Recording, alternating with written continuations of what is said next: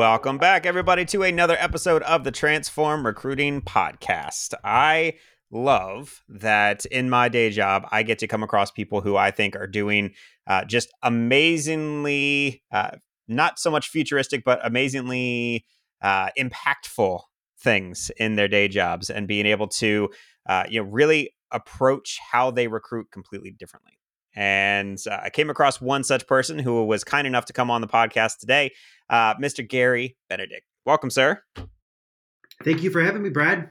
No, of course. Like I said, I was really taken aback the very first time we talked. Went, all right, this guy gets it. More people need to hear about how he's trying to approach these things. So before we dig into that, why don't you give everyone just a little bit of background on yourself, kind of where you're coming from, and we'll jump in. No pressure, no pressure whatsoever. But so in a long elevator speech, Brad, my background started off in search. I was a full desk headhunter back in the boiler room environment days. I actually graduated college with an undergrad in engineering technology, and I went to a firm for them to get me a role in the functional vertical of engineering. And they flipped it on me, and all of a sudden I was a recruiter making zero, and it was 100% commission. Spent 5 years there, did well financially, but I matured a bit in my career, and I did not want to pigeonhole myself in third-party search at that time. So the next step was moving internal. And I went internal TA at a large retailer that we probably all have heard. It has since went bankrupt, but it was thriving when I was there. So I really wanted to understand the buying behavior of what I was selling. So I led a large group of corporate recruiters, and the volume was significant. It was 10,000 plus hires a year, and we were touching well over 1 million candidates annually. I'll get to this. I left that sinking ship in about 2013, and I became super curious about technology. This is when the gig economy was exploding. There was reference to AI and machine learning and all this hoopla. So I left the corporate world and I started consulting with startups in the city of Chicago around matching talent to jobs in an intelligent, quote unquote, way. So I started building a couple of marketplaces, mainly through the manipulation of CRMs at the time, just matching people to jobs through fields that were built and parsing. I then did a 2-year stint at Manpower Group. I think we're all familiar with Manpower, a giant in the industry, where I became ingrained in the MSP business, high volume, low margin, as well as other lines of businesses around like outplacement, rate management, Manpower, etc. Spent 2 years there. Then I was recruited to go to a SaaS recruitment marketplace driven off of the buzzwords that we like to hear around AI and machine learning that was intelligently matching about 500 employers to 15% of the Fortune 500 companies to 3,500 staffing and recruiting firms. The interesting piece about that, it's quite a large amount. And so we did a bunch of research, and previously I was matching talent to jobs. Now that match works. However, the output wasn't as pure because job descriptions are a whole other conversation, and talent inflates their experience on paper. So the actual machine was matching the right two inputs, but the person wasn't really able to do the job at the rate we wanted them to. So what we did is we injected this layer of quote unquote experts. These 3,500 staffing and recruiting firms were deemed as experts in a certain job category and geo, even down to the job subcategory. So when a large bank dropped in several dozen recs into our marketplace, we were able to match those recs and predict how long it would take to fill them, what the fee percentage should be, the candidate experience, which recruiters were active, et cetera. So my kind of recruitment marketplace experience evolved from talent to job matching, but actually from there to a layer of expertise to kind of prevent that talent to job matching. Now, technology's gotten better since then. That company was abruptly acquired in June of 2020. And I started my own firm called Arch Advisory Group. And to be honest with you, my focus with building Arch Advisory was exactly not like the firms I worked with and or for throughout the past. So we built Arch Advisory on 3 key pillars: transparency, authenticity, and speed. It was a wild ride for about 3.5 years, and I was fortunate enough to get acquired late last year in 2023. So I am now part of Avenica, which is a mission-driven organization matching early in careers folks to jobs in high volume, strictly through leveling and personal assessments, not resumes, not internships, not classes or job descriptions. I hope that helps. It certainly does. And I'm sensing a theme throughout all of this stuff when we start thinking about what truly is a match for a job.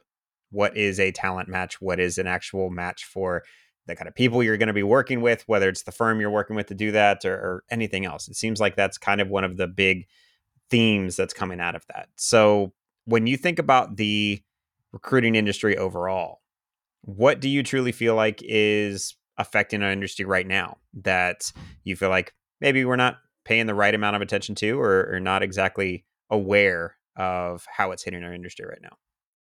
Yeah, I think I would respond to this, Brad, in just some real life experiences that I've had over the last year or two, right? Specifically, post COVID and this world really trying to normalize, especially within the recruiting industry. I think some of the largest things affecting the recruit industry is actually humans. And when I say humans, it's actually recruiters and hiring managers, right? Like we could talk about talent shortages and remote work dynamics and the candidate experience and skills gaps and all the stuff that we're talking about today. But when you talk about like the pure match and the expectations and the reality of wanting to fill a role on the employer side and them thinking the way that they used to do it is the way they should do it today, I think that's what's affecting success.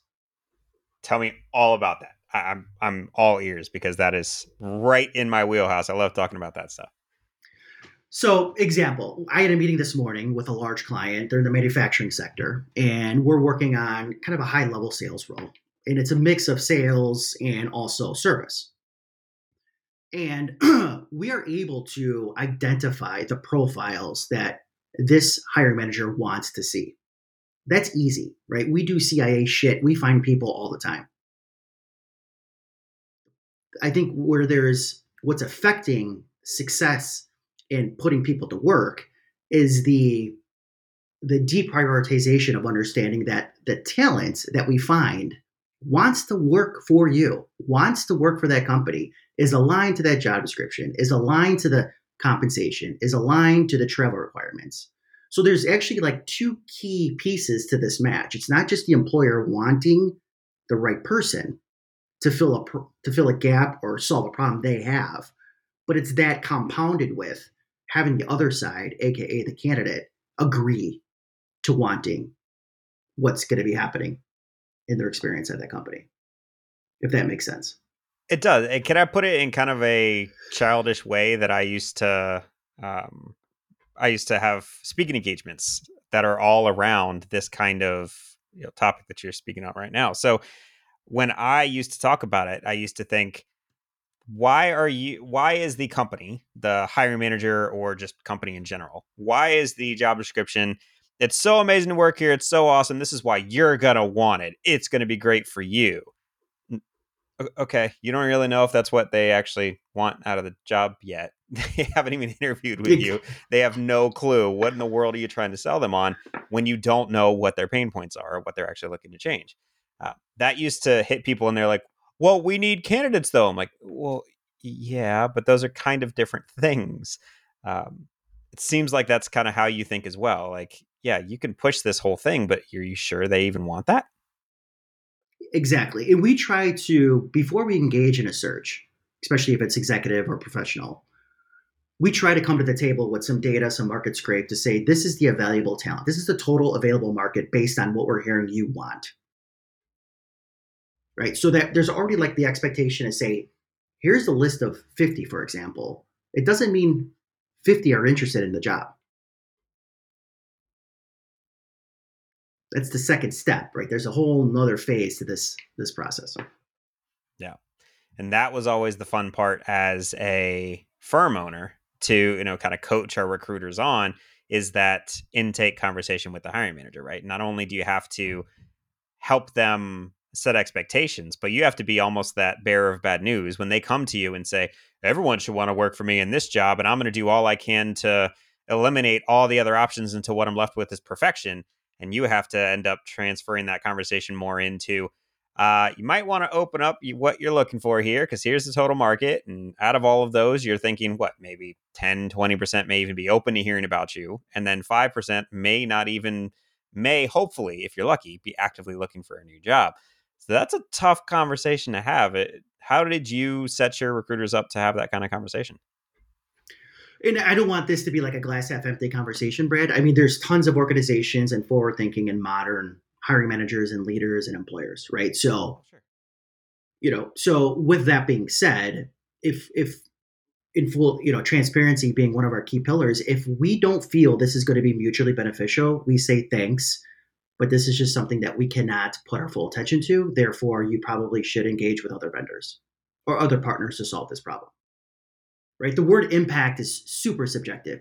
We don't need to win every single client and be asked to work on every single search. Right? We're just trying to focus on where the relationships will be authentic and mutually beneficial. Sure, that's fair. And that's kind of the whole goal of that initial conversation, right? Is to try and really come up Yeah. with those and qualify it as fast as possible. Yeah. And then, that stems into like your delivery strategy, right? Like if you're feeling some pushback on maybe some of the coaching or some of the data that we provided, maybe the delivery strategy is adjusted to support that client.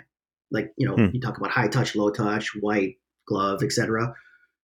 Near shore, onshore, offshore cost of doing business. Maybe there's things you could do behind the scenes that will not impact the way you're servicing the client. But I think you just need to be super transparent with the client on what we see in the market, and then help coach your teams or team internally to focus on where we're going to see success. Sure. Okay. So, given all that you've seen and with this sort of approach in mind, then what do you feel like the recruiting industry has to look forward to? Like, what's coming up? What is that next thing that they're going to have to need to kind of prepare themselves for, prepare their teams for? What's coming? Yeah, this is a great question, and I wish I could predict the future. What I do know is that I don't know what's going to happen. Right? I think COVID secured um, uncertainty for the rest of our lives. Right? So obviously there's key points that we deal with and we talk to with our clients and our candidates every day around, like, hybrid work challenges. Right? We see the news around some large retailers requiring folks to go to headquarters, which is impacting a ton of families and um, folks that have been working with some of these large Fortune 500 companies for decades. Right? Obviously, there's things behind the scenes around, like, data privacy concerns, like what's real, what's not, what's spam. You're talking about like the rejuvenation of global talent acquisition. We had a meeting yesterday with a client that has 150 to 160 global corporate recruiters, and they're investing in upskilling that population of folks. That's awesome, right? So, kind of taking an internal approach and investing in your current workforce on the TA side, which will impact the business, the employer value prop, hiring manager relationships, net promoter score, etc. Um, we're talking about the ethical use of AI, right? So it continues to play a significant role, and we hear about it, we see it, we smell it, we touch it, but there's still concerns around bias and transparency and accountability within using AI in recruiting. And then we also, obviously, like I just mentioned, reskilling and upskilling is something that we take pride in, specifically within the parent company that just purchased my firm. We're building this intermediary between launching careers and finding game changing talent on the executive side. How do we get them from their early career to their dream job? I like it. I like that a lot. So, I heard the keyword, the ethical use of AI. So, yes, I agree with you that there's a lot going on with it, and there's a lot of people that have opinions about it, and there's a lot of people that think it's going to be the newest, bestest, amazing thing. I, for one, feel like there's a whole lot of stuff that people need to learn about it first before they try and say, all right, this is going to change everything. Because what I've found in actually doing the technology implementations and helping people with this is nobody's data is in any sort of shape that they can actually take advantage of most of what AI can do. So shut up about it. You can't even use it. But yes, there is that part of, is this even going to be ethical, what you're trying to do? You mentioned the bias side. What were you referring to when you're thinking about bias in AI? Well, I mean, let's just think of for like for me personally, let's just say I like sports. I'm from Chicago. I like to eat food. I like to take the train into the city. It's calculating every single decision, every thought that I am personally putting into the system, right? So obviously there's a buffer and there's control, right? But it's learning what I like. And will that create bias on what I want or the people I need to hire for my firm or clients that we want to work with? Right. So I feel like, and we're all embracing this, but the work that you're doing within any sort of AI tool or projects is what you want it to do. It's almost like the same question around data integrity,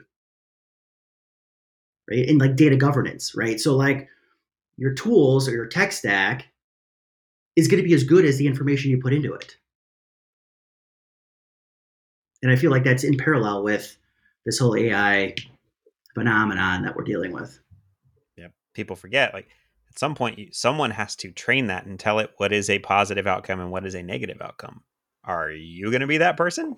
Like, that's a lot of weight. That's a lot of tough stuff to do. Yeah. You mentioned tech stack, though. I always make sure I ask someone this question when they jump on. What tech in your life, whether it's something you use for work, whether it's something that you've run a business on or whatever, what's making your job easier today? That is such a loaded question, my friend. Mm. Coffee? Coffee. That's Oh, good tech. technology, right? That's good tech. So I If you've mean, got a good coffee maker, I'll take it as a tech oh, thing. I do. I'll I send you can't an find any email. better than Mr. Coffee Drip. Right, exactly. I'd say like around like if I could snap my fingers and wake up and just have like the perfect tech stack, which I'm hoping you can help me out with there, Brad. But is like specialization, right? Like specialize to the way that I've actually progressed in my career from like professional standpoint. Like I actually was just creating some prompts in ChatGPT around like, can you please separate professional from personal? Like, is there any way we could have like a dual prompting experience that says, Gary at the workplace, Gary father and husband, right? Mm. So, and keep those things separate. But like specialization and personalization, I think are two key things. For me, it's like the integration, right? Bidirectionally, things need to talk, right? So the stack, in my opinion, should be smooth. It should be, very robust when it comes to like the ETL process. So things need to be moving like on demand all the time versus like, every hour or every day.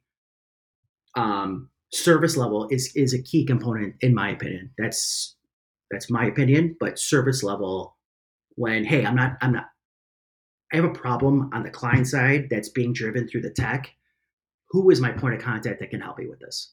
Versus sending a message into a queue, into a ticketing system with a 24-hour SLA. So I'd say that is really big in my decision making process when creating this tech stack. Obviously different tools and apps within the tech, Mhm.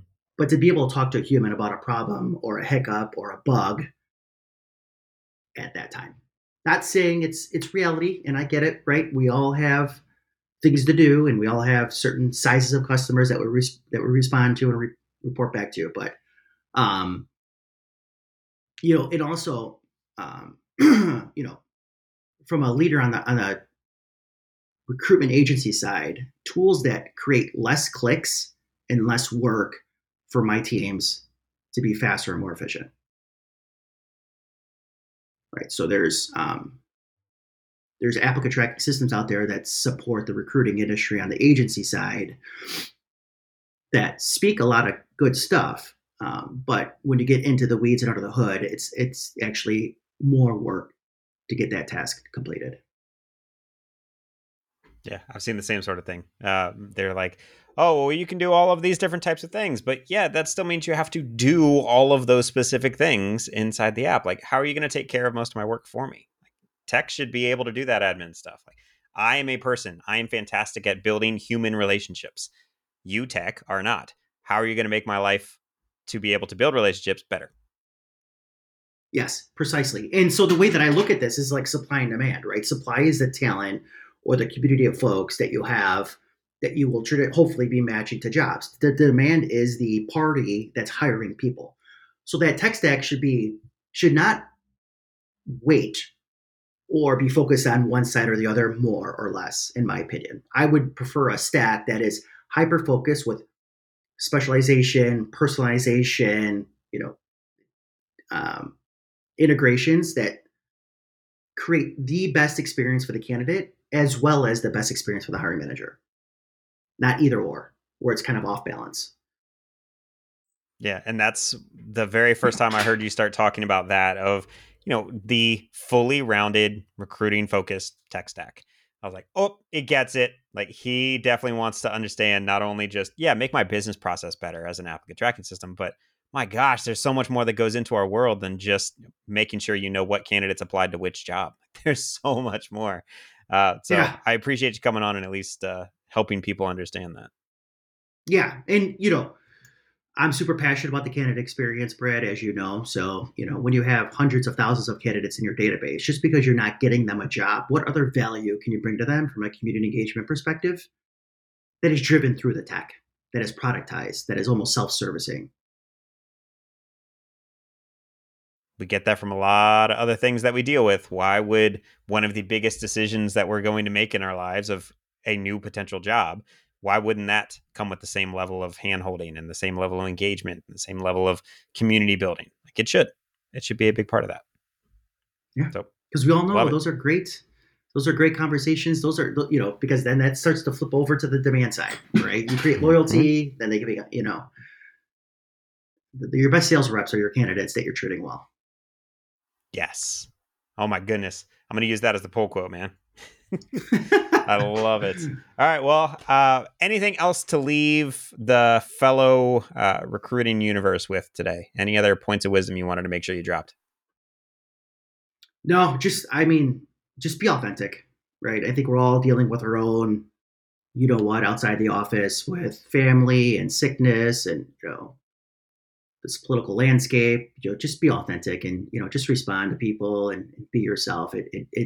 There is an ROI there. So just, Yep. Agreed. And it's not what they're getting from a lot of others. So it's a great differentiator. So really, really appreciate it. Everyone, if you want to check out the notes for this episode, you will find Gary's LinkedIn. Please hit him up on LinkedIn. Let him know that you heard him here. And if you got any other questions, I'm sure he'll be authentic and do his best to answer as many as he can.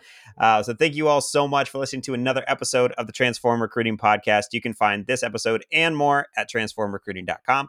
If you've got any ideas of topics you want to see covered or any individuals that you know would make a good voice, send them my way. It's hello@bradowens.com.